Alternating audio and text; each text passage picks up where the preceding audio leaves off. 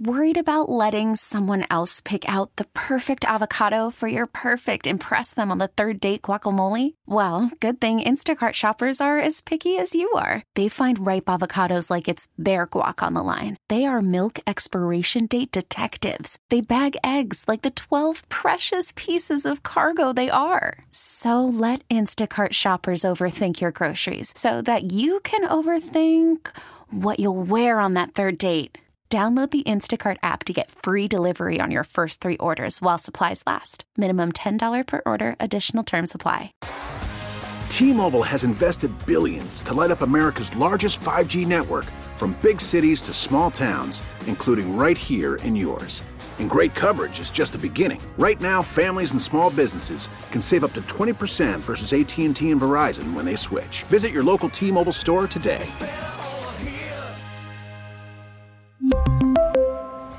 Plan savings with 3 lines of T-Mobile Essentials versus comparable available plans. Plan features and taxes and fees may vary. It is alive and well, baby. Sean Bajani and Clint Sterner, T-Mill back in the house. Ron Hughley chilling on the couch for one more day. I imagine he'll be back. There you go, man. What? See? What? See there what? You go. I ain't going to let you keep doing this to my boy, man. How do you know he's on the couch, man? Why's Ron got to be on the couch? Where else would he Ron's be? working his ass off, man. Taking the kids to the zoo. Working out like a beast. You got my man on the couch with his toes Ain't up, nobody going to the zoo. Like it's 42 degrees outside, thing. Clint. Huh? It's no, 42. No, I'm telling you, Ron told me Sunday he got some passes to the zoo. Him and the wife, he may take the kids to the zoo. Now, that's something you can make fun of. No. Ron would be the guy, being from Kansas City, he'd come to Houston and then take his kids to the zoo on the coldest damn day of the year. That'd be something Ron would definitely do. He might have stepped out with that in mind this morning, but stepped his ass right back in. Sidewind ass tennis shoes. You know it, man. You know it. Hey, he's on that. I'm gonna tell you, man. I guarantee you, Courtney got his ass up. Them 3 kids, man. He had them 3 kids kind of holed up over Christmas, man, with a little sickness in the house, and they're all finally healthy. Yeah. Hey, yeah. Courtney said, "Boy, you better get your tail up out that bed and get these kids to rolling. You better get out there." No. Yeah, yes, Ron. You better get your ass out there on that bike with Trey. You better work on your own pedaling right there. We'll keep an eye on that, Ronnie. I guarantee you, Ronnie done sweat twice today. I guarantee it's 2:00. Game changing this. He done got him 2 good sweats in and burnt the extra 250 calories, man. I know one for sure. I guarantee you. He's been on that workout, man. I don't ever put that past him. He's disciplined. I gained a lot of respect for Ron last week when I saw him bypass all that good-looking food, all those drinks, sipping on water, eating salads the whole time. I was impressed. But your little narrow ass can't relate to damn sure what Show's been through in terms of the inability to put the grub down. But I'm along. I know how to put the grub down. It just don't stick. Ain't nothing stick to your damn belly button. This son-buck looks like he looks like he's about $1.20 soaking ass wet. What are you smiling at, Tyler? Hell, you ain't but about $1.35. None of it in my ass. I mean, there ain't a lick of it in your ass. Ain't no doubt about it. All head, all head and shoulders. I mean, it is unbelievable, man. Oh, I mean, I look at a damn donut and gain 5 pounds. As you get on the other side of 40, as you well know, and you're approaching the big 50. Got a few years away. Man, I'm now. 46, man. I turned 46 4 days ago, man. Will you cut me a little slack? Ron had you at 47. Rob was telling everybody you turned 47. Yeah. He had old boy at 47 the other day. Treating you like you treat Dusty Baker with his age. Yeah, y'all just trying to make me make me older so y'all feel younger. I see what's going on. I was purposefully trying to rub that one in. I mean, to be honest, so I always feel young around all y'all, you know? Yeah. Yeah. Clint just pursed his lips at me. I was kind of scared. Let's all get out there. Let's all get out there and get to moving around. See how much younger than me y'all sonbucks feel. I'm good. I was just thinking, I wish I could say the same thing, man. I kind of feel old around some of you guys, and I shouldn't at all. I don't know why I do. It's a complex. We've got a great show today.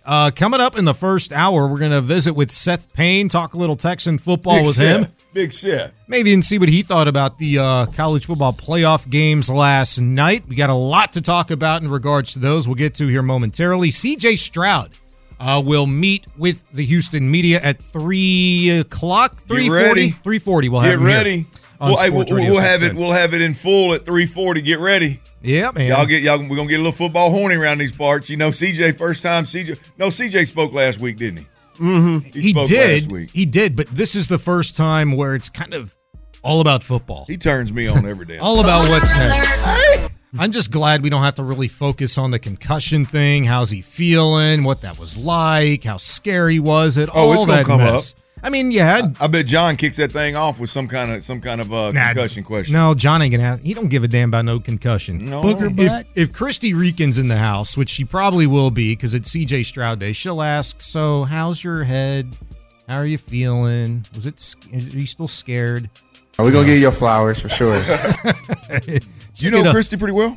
Yeah, that's why I'm rubbing it in. Like she asks all them little softy questions, so make her make the column she writes warm and fuzzy. You know, she'll get that in there. Maybe even DJ. Who knows? And then he'll ask about like some weird concocted play and coverage, you know, that he could possibly see. I don't know. We'll get all of that for you. Sorry. My favorite in the press conference is when you can by the types of questions individuals ask, you can tell what their story is going to be about. Oh yeah. You know, except for me, because hey CJ, I can don't you tell me about that Ohio State game against Georgia last year and how you? Wait a minute, we're finna play for the division here. We got a game to go to the playoffs here. Somebody must be writing a story about CJ's college career. Or like when we were all wondering where the hell CJ Stroud was and if his head was okay, and McClain asked about defensive coordinator Matt Burke. Big Bird. Big Bird getting that love. The only Matt Burke question all season. Yeah, because McClain's writing a column. McClain's fixing to write a 3-pager, man. He's a Hall of Famer. I feel so bad. Literally every day I go to work over there because McClain will ask me, "Sean, do you know what you're writing about today?" And I said, "No, sir." I'm going to see how it goes. Whatever question I can think of. What's the point in hanging around with Hall of Famers if you're not going to learn from them, Johnny? I just don't know. You just said to hell, you're going to do it your way, huh? You ain't even going to think. You're going to take your ass all the way over there and not have any clue what you're going to write about. You're just going to walk in there and get. I kind of feel it out. I don't have a plan. John, I feel like just, plucks from a hat, gets a little paper ball out of the hat, reads it. Okay, that's what I'm going to write about today. Can you hear me? I'm asked about 5 different questions about this topic, get my quotes. And me, I just kind of let it, play out. I think I'm going to ask John about that on Friday, Tyler. How does he decide what he's going to write about? It's a good question. I'd be interested to hear his answer. I'd like to ask him about that, He'll give me a 3-word answer and then go into the defensive line for the Colts or something. I'm sure he'll take that thing and run. Now, he'll take that baton and run with that damn thing now. He ain't no doubt about it. He will. But I would be a Hall of Famer, man. Like, when you get up in the morning, he obviously has done it extremely well for years and years. But, like, what? I mean, you get up in the morning, what? Because some of them are off. They're not they're not like, look at the ESPN ticker and the hits of the day are right there, you know? Mm-hmm. Oh, no, he's a storyteller. He's very, very thoughtful. But, yeah, how he arrives at them and how he does it so quickly, I would like to know. And so I would have asked by then, but I don't want to feel even more inept around him. So I'm trying to figure out, like, when he's going to just stop asking me, "Sean, do you know what you're going to write about today?" No. What do you think, John? Got any ideas, Big John? Mad Dog? Cockamamie idea. Help me out here, man. Yeah, shoot me your cockamamie ideas. You keep the real ones, man. I'll write about your I'll call it cockamamies. John McClain doesn't mince words here. All right, hey, let's get to this, man, because I know you got some thoughts on these games that we watched last night. What a night, man! I'm so glad it didn't go down like you thought it might. You were looking for a pretty handed victory, by Michigan last night. I was glad that one was close. I was kind of expecting the opposite in the second game. If Washington and Penix was able to really get loose, didn't obviously turn out that way, but a couple of great games. And that first one, here's what it sounded like. Game on the line. It's Williams in motion. Low snap. Milroe stopped. Michigan makes a stand and comes up with a milestone playoff victory. Simple things done savagely well, man. I mean, the most overlooked aspect of the game of football, quarterback-center exchange, the snap. And it was a problem. It's been a problem all year for Alabama, if we're being honest, but it was a major problem last night. You just look at that. I mean, there was multiple times in the first half where it was an issue. It was an issue in the first drive. And then you look at exactly how that game ended. If Jalen Milroe is able to catch that football upright, keep his eyes up, that play is designed to go inside and bounce left. Mm-hmm. It is clearly there. It is a walk-in touchdown. The defensive end coming from the quarterback's left, the edge rusher right there, he gets so far upfield with Jalen Milroe's ability. It's a walk-in touchdown. And the snap is low and right when Jalen Milroe needs to have his eyes up and left, and it totally throws off the timing. A lot of people want to make a lot about that right guard or right tackle that got blown up. Even though he got blown up, it would have been a non-factor. He got his job done. It's going to the other side. Yeah, he got his job done. The only reason it was a factor because when that ball was low, Milroe just literally caught it and just put his head down and shot straight forward. And so simple things, man. I'm sitting there watching that game, and it's just like, how frustrating do you have to be if you're Nick Saban right now, knowing that game was altered in a major, major way throughout with a snap. Mm-hmm. You do it 100 times a practice, and it was so bad in the college football playoffs that you gave up 5 first-half sacks. Several of them were bad snaps. I mean, it was bad, and then it bit you when it mattered the most, man. We were here watching the first portion of that as we ended the show yesterday, and I think, 4 rushes, negative 20 yards for Milroe to start, and that's from a guy that you thought was going to get real loose yesterday. Yeah. No, I thought Milroe was going to go for $150, 200 yesterday. I thought Milroe was going to be the X factor that ultimately allowed Alabama to win the game. Look, and the game really, to be honest with you, the game went exactly how I thought it was going to go, except for Milroe. Mm-hmm. I thought that Tommy Rees for Alabama was going to try to throw the football too much, try to ask Milroe to process and distribute and all that crap instead of just taking advantage of his legs, and he did that.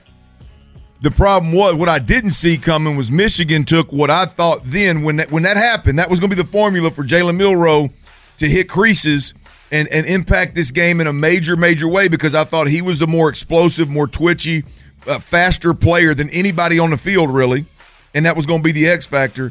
Michigan's defensive front was able to literally take Milroe, consistently force him to go backwards, and took major losses early in this game. Milroe ended up getting loose a couple times late to keep that thing interesting, really to keep Alabama kind of ahead late. But, man, what I thought was going to be the X factor when all that stuff went down that I thought it would go down just like it did, I thought Milroe would be nails in that situation with his athletic ability, and it was the exact opposite. Michigan was nails. And then that thing down the stretch, Sean, down the stretch, Alabama allowed Michigan to do what they've done really all year long and just and piece something together, being more physical. J.J. McCarthy made a couple of big-time throws. He was nice, man. Oh, late he was real nice. That late drive by him and the Wolverines, they convert that 4th and 2, and then it was a hard drive to that point, but they get that 4th and 2 conversion. Yep. Boom, 16 yards. Boom, 29 yards. At that moment, I was like, damn, this is probably the best team. And then, to me, it was hammered home. You talked about that Wolverine D-line, especially late on that goal line stand to end that ball game last night. I don't know his name, number 55. That sucker, I think he's their the defensive tackle. Yeah. And he's generally playing on the right side. That sucker is a big, strong dude. Whoever was in front of him, that left guard and left tackle for Bama, they couldn't deal with that cat, man. He was a game changer, game wrecker late. Here's the deal. I really believe that Michigan's the better football team. And I'll be honest with you, I wasn't 100% sure of that coming in. I thought the athletic ability, the speed, the quickness, the explosion of Alabama would be able to overcome Michigan. And in reality, Michigan's physicality, their size on both offensive line and defensive line. And look, let's be honest. When it comes down to it, Michigan outcoached Alabama. When it came down to it, Michigan, whether it was offensive or defensive, late in that ball game, late in the fourth quarter and in overtime, the play calls and the execution, obviously, but the play calls were absolutely tremendous. And you flip it on the other side, Alabama really struggled down the stretch late in the fourth quarter and in overtime. Yeah, what did Nick Saban have to say about it? Texas. We didn't finish the last 4 minutes of the game. We had some opportunities to get them stopped on defense. We could have drove the ball down and scored a touchdown, and we just didn't finish the game, and they kind of got the momentum. And, so we're all disappointed. Players are very disappointed. But I told the players, look, you had an amazing season. This team has come as far as any team as I've ever coached in terms of how they improved to put themselves in this position to win the SEC championship. So I don't think you can lose sight of that either. I think it's a good way to couch it. I mean, I think you're right. The better team won last night. I was just so high and so impressed by the turnaround of that offense, and Milroe particularly, from going to get benched early this season, come back, finish the season the way that he did. Yeah. I know a lot of people talked about it last night, just kind of validation the way you felt after just watching them all season long. One of the better coaching jobs that I think you'd seen from Nick Saban in recent years, just given what he had to work with this season. I think it was a really good season. You wanted to get there. You want to get to the last game, but Michigan's definitely the better team. Yeah, look, there's no doubt when you talk about the whole season, I think Saban did a hell of a job. Now, look, I'm curious to see what he does with Milroe in the offseason and what he does with Tommy Rees, the offensive coordinator, in the offseason. It's been a long time since we've watched a Saban-coached offense not have answers. Mm-hmm. And that team, if we're being honest with you, they survived and won and overcame because of Milroe's athletic ability. Once they committed to him as a starter, it was a lot of it was off script, off schedule. Milroe being the better athlete. Milroe's got a long way to go in terms of sitting in the pocket and distributing the football accurately and on time and consistently. He's got a long way to go with that, man. Yeah. I just don't know how comfortable Saban is with saying, I'm gonna keep doing this coaching thing and I'm gonna make runs at national titles and I'm gonna fight an uphill battle with a quarterback that his best asset is playing off script, off schedule, and his speed. Well, it's set January 8th. You've got Michigan against this team, Washington, hanging on to beat Texas last night, 37-31. I had everything written, man. It was done. About a minute 45, I started taking my notes, getting everything set for a headline segment today, opening segment, and then, boom, holy crap, interfering with the punter. Boom, holy crap, third down, WTF, where'd Jordan Whittington come from? 41 yards. Holy crap, an over-the-shoulder, almost no-look 16-yard catch down the right sideline. Holy smokes, one of the best pass deflections I'd seen to end a ball game, too, by that Washington DB. Timed it perfectly, jumped as high as he possibly could, swatted that ball out of the air. I don't know if the kid would have got his feet down anyway, but that was one of the best games that I've seen all college football season, man. Great football game. You thought Texas was completely out of it. They somehow get a chance to come back. Even when they weren't playing great, they still get a chance to come back. And I'm going to tell you, boys, Tyler, I don't know if you do live betting or not, but I do. I'd have bet Texas heavy. 1st and 10, 20 seconds left on the clock, 4 shots at the end zone from the 12-yard line. Mm-hmm. Sarkisian, Quinn Ewers, these receivers they got. One of the best play callers in the game today. I would have bet a large amount of money that Texas would have won that football game, especially from the 12-yard line. If it's a 6 or 7, everything's condensed so much, it's hard to spend. That 12-yard line is a sweet spot. You got 22 yards to work with, the width of the field. You got great play. You got a great play caller. You got a quarterback that, by the way, that kid, he looks like Romo 2.0 to me. The way he throws the ball, the way he plays the game, all of it looks like Romo. But and then come up in big moments. Fair, very, very well done, Tyler. I didn't think about that. I was not setting you up, Quinn. That was Tyler. That was well done. Alley-oop. I would have bet big time. And I'm going to tell you, the most surprising part of that entire ballgame, to be completely honest with you, is, again, Texas and Sarkisian being who he is with that offensive mind. I thought they would have been, dialed in. These are the 4 plays from the 12 to win the game. These are the 4 plays we're running. You can't throw it short of the end zone. These are the 4 plays we're running. I thought everybody would have known exactly what they're doing. They would have worked on that, month after month, week after week this season. and I was dead ass wrong on that. They looked like they were unprepared for it. Hell, he threw a swing route to the running back that if he gets stopped inbounds, the clock runs out and you're done. Yeah. I mean, I was shocked that Sarkisian wasn't more prepared for that moment. Longhorn Nation, we're back.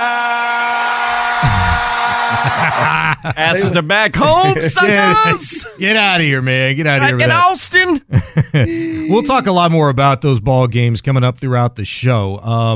Coming up next, big questions heading into the Texans and Colts win or go home game this Saturday evening. 7:15 is the kickoff up in Indy. But what matters more? We'll discuss next at Sports Radio 610. We really need new phones. T-Mobile will cover the cost of 4 amazing new iPhone 15s, and each line is only $25 a month. New iPhone 15s? It's better over here. Only at T-Mobile, get 4 iPhone 15s on us and 4 lines for $25 per line per month with eligible trade-in when you switch.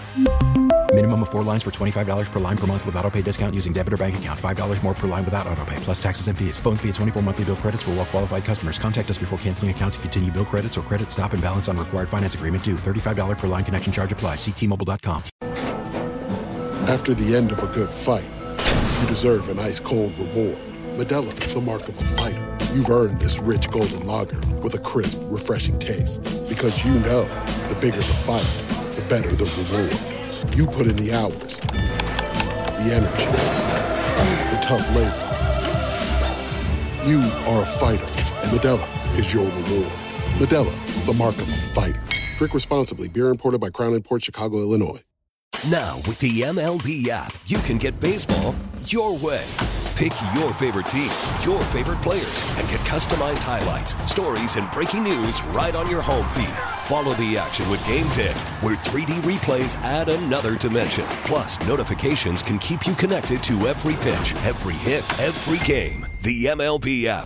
Baseball your way. Download it now for free from the App Store or Google Play. Blackout and other restrictions apply. Major League Baseball trademarks used with permission. Sports Radio 610 presents The Drive with Sterner and Hughley.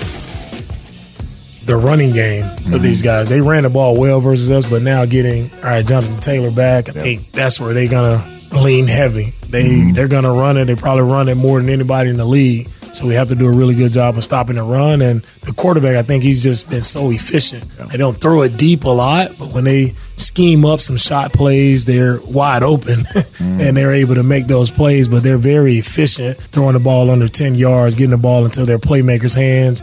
Pittman, and he's able to make some big-time plays for them. Texans head coach D'Amico Ryans on Texans Radio's Coach's Show yesterday evening. Sean Bajani in for Ron Hughley. He's Clint Sterner. Tyler Milner producing as always. What matters more? What matters more? I know the last show, Landry and Lopez on In the Loop were talking about Gardner Minshew, how scared of you are of him. Is he a guy that intimidates you? And I think we'd all agree that, not really, not so much, but you worry about how he could just be schemed up, how he and the offense could be schemed up against the Texans defensively. I played that cut from D'Amico because, look, he's talking about Jonathan Taylor, a guy the Texans defensively didn't face week 2, that they have a part of their arsenal now, running the football much, much better, certainly this time of year, and, deserves just as much credit as maybe Gardner Minshew does in stepping in since week 4 or 5 for the injured Anthony Richardson. But I think there's something else that matters more here. Another angle to this game. And I'm going to ask you, Clint, and you out there, if you'd like to weigh in, 713-572-4610.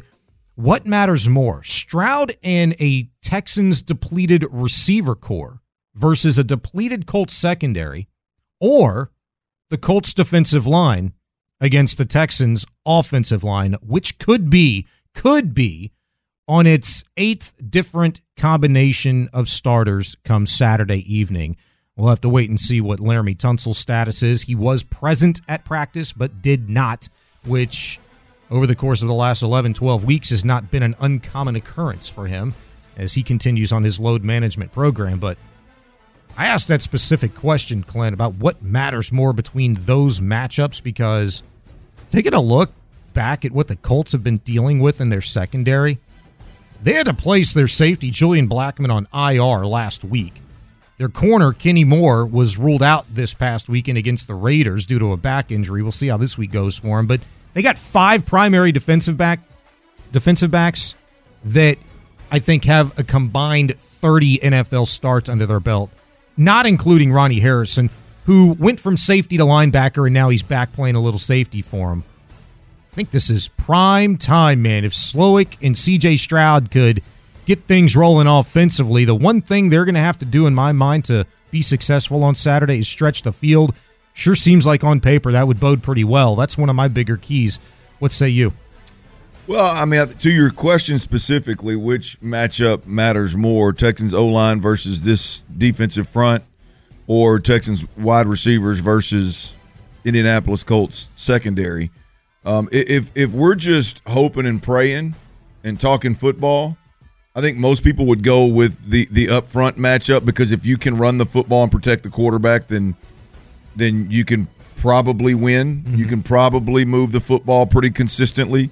It'll open up the play action game, but that's just talking football. Now, if we're talking specifically about the Texans and we're taking into consideration what the Texans have done well this year and what they haven't done well this year, what their strengths and what their real strengths and weaknesses are, like, to me, I don't expect them to protect great, and I don't expect them to be able to run the football this week.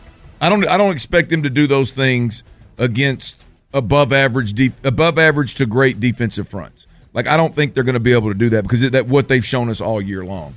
So that leads me to my answer to your question. It's all about this wide receiver group being depleted, if you will. Definitely down Tank, possibly down Noah Brown and Robert Woods. We don't know exactly yet. I guess we'll find out. But to me, it's all about that secondary, depleted wide receiver group for the Texans versus a very depleted secondary for the Colts. This thing's going to come down to C.J. Stroud being able to spin the rock around the park. Yeah. And if they've got a bunch of dudes in the secondary that can't cover, then I like C.J. big in that situation. Yeah. So, again, I know most people just talking football would say, well, the defensive line, offensive line, that's clearly the biggest, most important, most impactful part of a game. General football talk, yeah. But I'd say if we look at the Texans, if CJ's able to shred, if CJ's able to take shots, I think the most important part of it is this receiving core, whoever it may be, versus that depleted secondary. Yeah. I don't want to – you can't ignore it, and we're going to spend time this week talking about it and really looking deeper into it. But I don't want to take the Texans' defense for granted. But, man, they look to be playing really well, and we know what they've been doing all season long against the run. I mean, to have Derrick Henry do what he's done, not just against your team over the years, but, I mean, he's done it against a lot of guys. He's just tended to do it against the Texans a lot better than most, where he had, 5 straight games of 150-plus yards before this season, and you held him to fewer than 100 yards combined, fewer than 62 yards combined in 2 games this season. It's been fantastic. But I feel like I can almost rest my hat on that. I feel like these are the biggest storylines going into the game from a football sense. You look at that Colts defensive line, DeForest Buckner, that guy's been a beast all season long. A couple of their defensive ends, Samson Ebukam and Kwity Paye, they've combined for 18 sacks, a ton of quarterback hits. Ebukam alone, I think he's got the second highest PFF grade on his team, probably next to DeForest Buckner, and potentially against a Texans offensive line, Clint, that it may not be the most banged up. Say you get Laramie Tunsil back. Say he's healthy, quote unquote, for Saturday. The guy's got knee issues. The guy's got a groin issue now.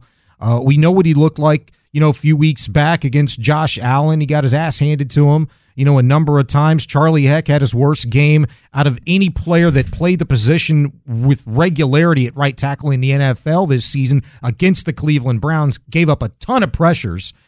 And now you're talking about facing this Colts defensive line with, Buckner on the interior and Paye and Ebukam, on the edges, and not to mention their backups. I mean, they're pretty damn good too. That concerns me because before C.J. Stroud went out with concussion against the Jets, he was running around all over the place.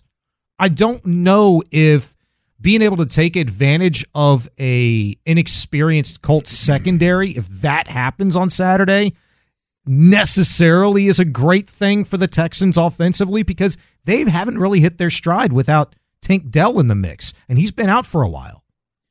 Yeah, look, we've heard the one thing we've heard from D'Amico all year long, I think is really, really good defensive football speak, is if your coverage isn't married to your rush, if it's not in sync with your rush and vice versa, then it's hard to play defensive football. You can be really good up front, but if you can't cover down in the secondary, then the quarterback gets the ball out quick. Receivers win early. There's a lot of run after catch, and it nullifies the pass rush a lot of the times. Mm-hmm. If you can't do those things, teams they choose to throw it more instead of trying to run it into that strong front. And so I just, when you got a depleted secondary, I just don't know that you're going to be able to force the quarterback to hold the football the way you want to. Yeah. So that your defensive front that is dominant gets home. Like I said, they're going to get theirs. And the Texans, I don't believe, are going to run the football effectively, consistently. We've seen that all year long when they've played better opponents. Mm-hmm. And I think we're going to see that again. This thing's going to be put in C.J. Stroud's hands. And I like C.J. Stroud, Nico Collins versus a beat-up secondary, given that circumstance. He's Clint Sterner, Sean Bajani, T-Mill behind the glass. 713-572-4610. Bill in the 713 says, I'm concerned about the DBs. They give up a lot of chunk plays. Yeah, the Texans give up the most chunk plays, or near the most chunk plays. I think they're like third in the NFL now, of 20 or more yards in the air all season long as it stands. And it's a little bit it's bolstered now with Kareem Jackson. Only played in 15, 19 snaps, whatever it was this past weekend. But I don't know. I could feel worse. I think we all could feel worse about the Texans secondary, but yeah, that's certainly an issue no matter what quarterback is back there, because we've seen some lesser quarterbacks dice the Texans up and hit them for chunk plays throughout the season. Desmond Ridder, Zach Wilson. Hopefully you don't add Gardner Minshew's name to that. Coming up next, we're going to be joined by Original Texan and one of the P's out of Payne and Pendergast. Seth Payne's going to join us to talk all things Houston Texans coming up next. It's Sports Radio 610. Tyler Milner just texted me and said, "What's up, cracker?" Sports Radio 610 presents The Drive with Sterner and Hughley. Sean Bajani in for Ron Hughley alongside Clint Sterner, T-Mill producing. 713-572-4610 if you want to hit us up via the text. Right now, we're joined by Original Texan, Seth Payne, one of the P's out of Payne and Pendergast. Seth, my man, good to talk with you, dude. Hey, I didn't get a chance to listen much this morning, and I'm sure by now you've probably gone back and watched this past weekend's game, Texans and Titans. I'm curious from you, looking at Will Anderson. You only had 12 snaps to look at. The guy gave you a hell of production. He was impactful. He stepped on the throat in the first half with those back-to-back sacks. What did you see from him when you rewatched that game, and how do you see him possibly being able to affect what the Colts do up front offensively? I thought the really cool thing about Will Anderson's 2 sacks were that each of them addressed an issue that he's overcome from earlier in the season. So that first sack that he had, there was a chip block out of the back in the backfield. And the first time I watched it, my first instinct was to criticize the back for not putting in a good chip. But Will actually just anticipated it really well and ended up splitting between the running back and the offensive tackle and getting a sack. Like it made it look easy. That's something that he didn't necessarily anticipate early in the season. There were a few games early on where, man, he had a good rush going, but then he was just stopped cold in his tracks by a chip block. The second is when tight ends give that jab at the line of scrimmage before they go out on their routes. That would screw him up early in the season. Mm-hmm. And there were a lot of times where, man, like he could have had a good down, but he just kind of got stopped in his tracks because of that stuff. That second sack this past weekend, This one did end up looking lazy by the tight end, but it was because Will anticipated it and kind of took his shoulder and his midsection away from the tight end before he could get the shot in. He stepped inside and then stepped back outside after the tight end was gone and got a speed rush around the end. So he talked about it afterwards. And it was really cool because he said, like everybody was saying good stuff, but like a double team rate and all that, but like that doesn't matter. You got to produce. Like, so his standards were much higher than just show that you're having an effect, because realistically, and he knows this, and this is what I was saying this in the beginning of the season. I was getting frustrated because people thought I was criticizing him or not acknowledging him for doing well. But it was the same thing he was thinking. Look, Micah Parsons gets double teamed a lot, but he also gets sacks. Nick Bosa gets double teamed a lot. He gets sacks. If you're going to be a genuinely great pass rusher, it's not enough to just get double teamed. You got to get sacks. And on both those, he had two people trying to block him, and he made it look like a non-factor. So that was really cool. That's great to hear from you as well, Seth, because I mean, to me, that is the reality of playing the edge position in the NFL. Is there is one stat that sits well and above in the eyes of really everybody, including the players.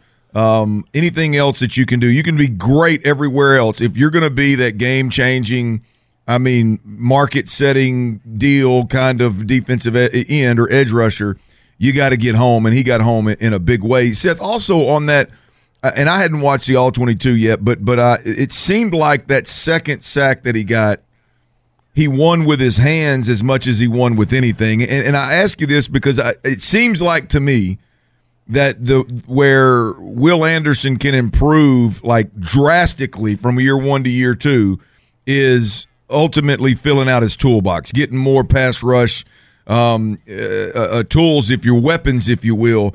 Did you see him use his hands one, and how do you feel about how much better he can get in that toolbox area?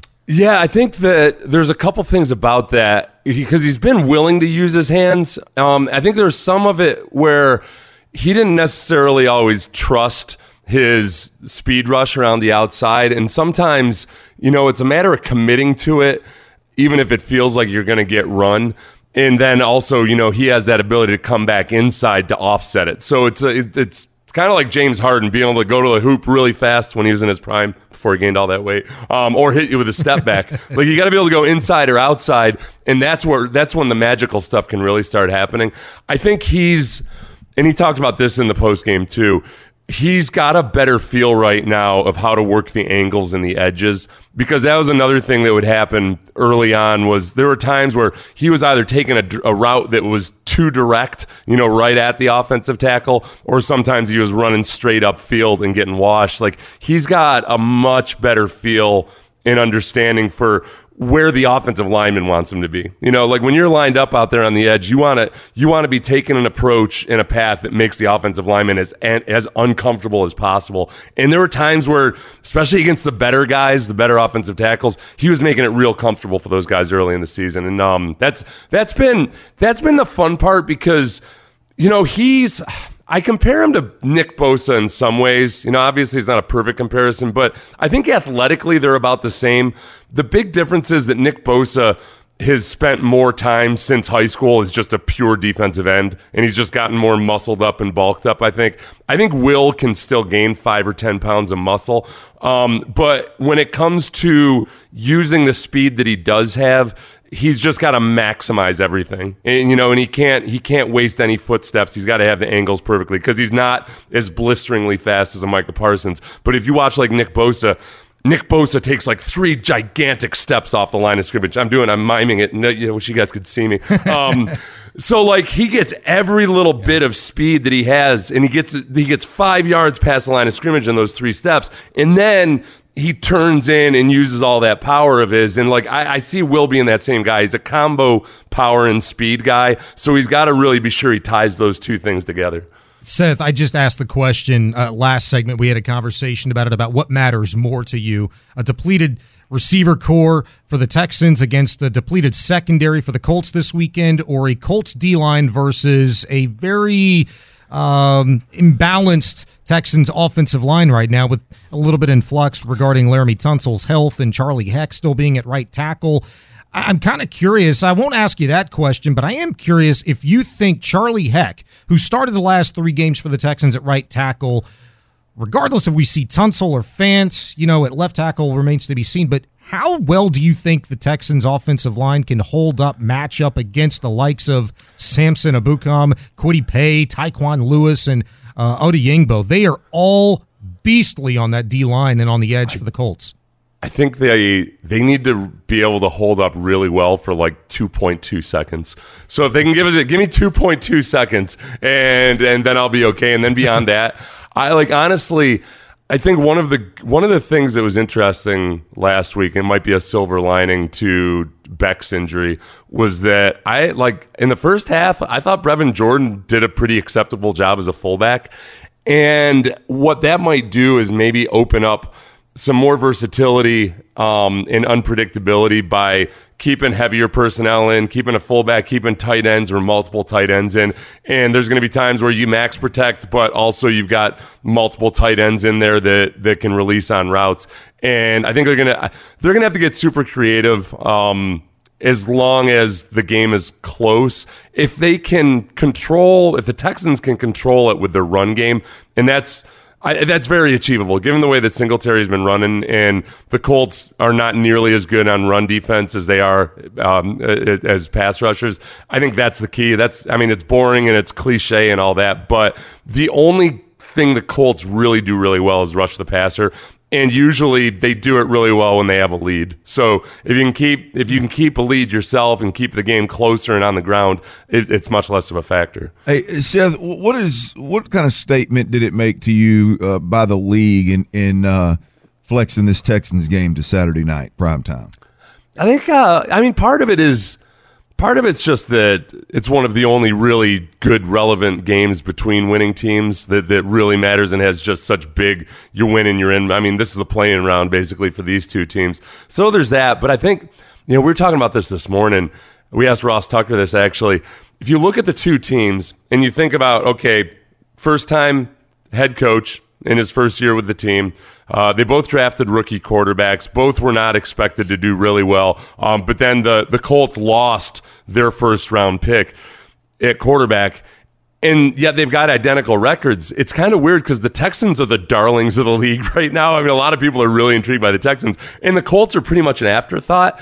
I think that it's as simple as C.J. Stroud. I think there's so many people, you guys hear all these different commentators, former coaches, and GMs that are just so blown away by how good C.J. is and how ahead of his, how wise beyond his years he is in so many respects that I think he's just captivating. And I think that you look at the games right now, I think there are a lot of people that are super curious about C.J. Stroud. Seth, I appreciate you joining us, man. It's good to chop some ball up with you, and we'll look forward to listening to you the rest of this week, dude. All right, my pleasure, guys. Thanks. All right, appreciate you. Seth Payne from Payne and Pendergast spending a little time with us. Sean Bajani in for Ron Hughley. That's me. He's Clint Sterner. Tyler Milner producing. Coming up next, it's the Big 3 at 3. We'll give you the Texans practice report, who was there, who wasn't there, and a lot more. That's next at Sports Radio 610. T-Mobile has invested billions to light up America's largest 5G network, from big cities to small towns, including right here in yours. And great coverage is just the beginning. Right now, families and small businesses can save up to 20% versus AT&T and Verizon when they switch. Visit your local T-Mobile store today.